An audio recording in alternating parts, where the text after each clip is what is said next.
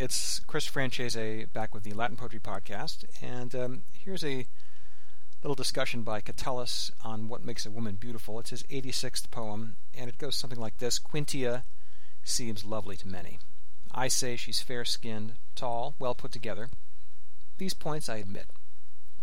The description lovely as a whole I deny, for there is no charm. Venustas is the word he uses. No spice, literally he says, no grain of salt in such a fine frame.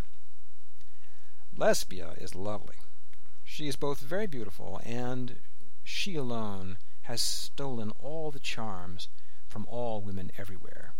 And the word he uses for charms is Veneres, literally Venuses, referring to the Roman goddess of love. Quintia formos est multis, mihi candida, longa, recta est, haec ego sic singula confiteor.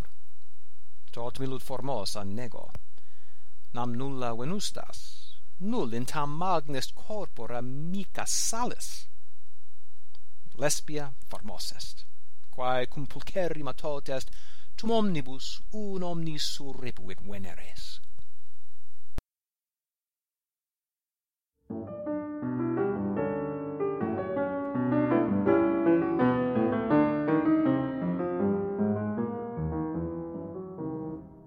You've been listening to the Latin Poetry Podcast with Chris Francese.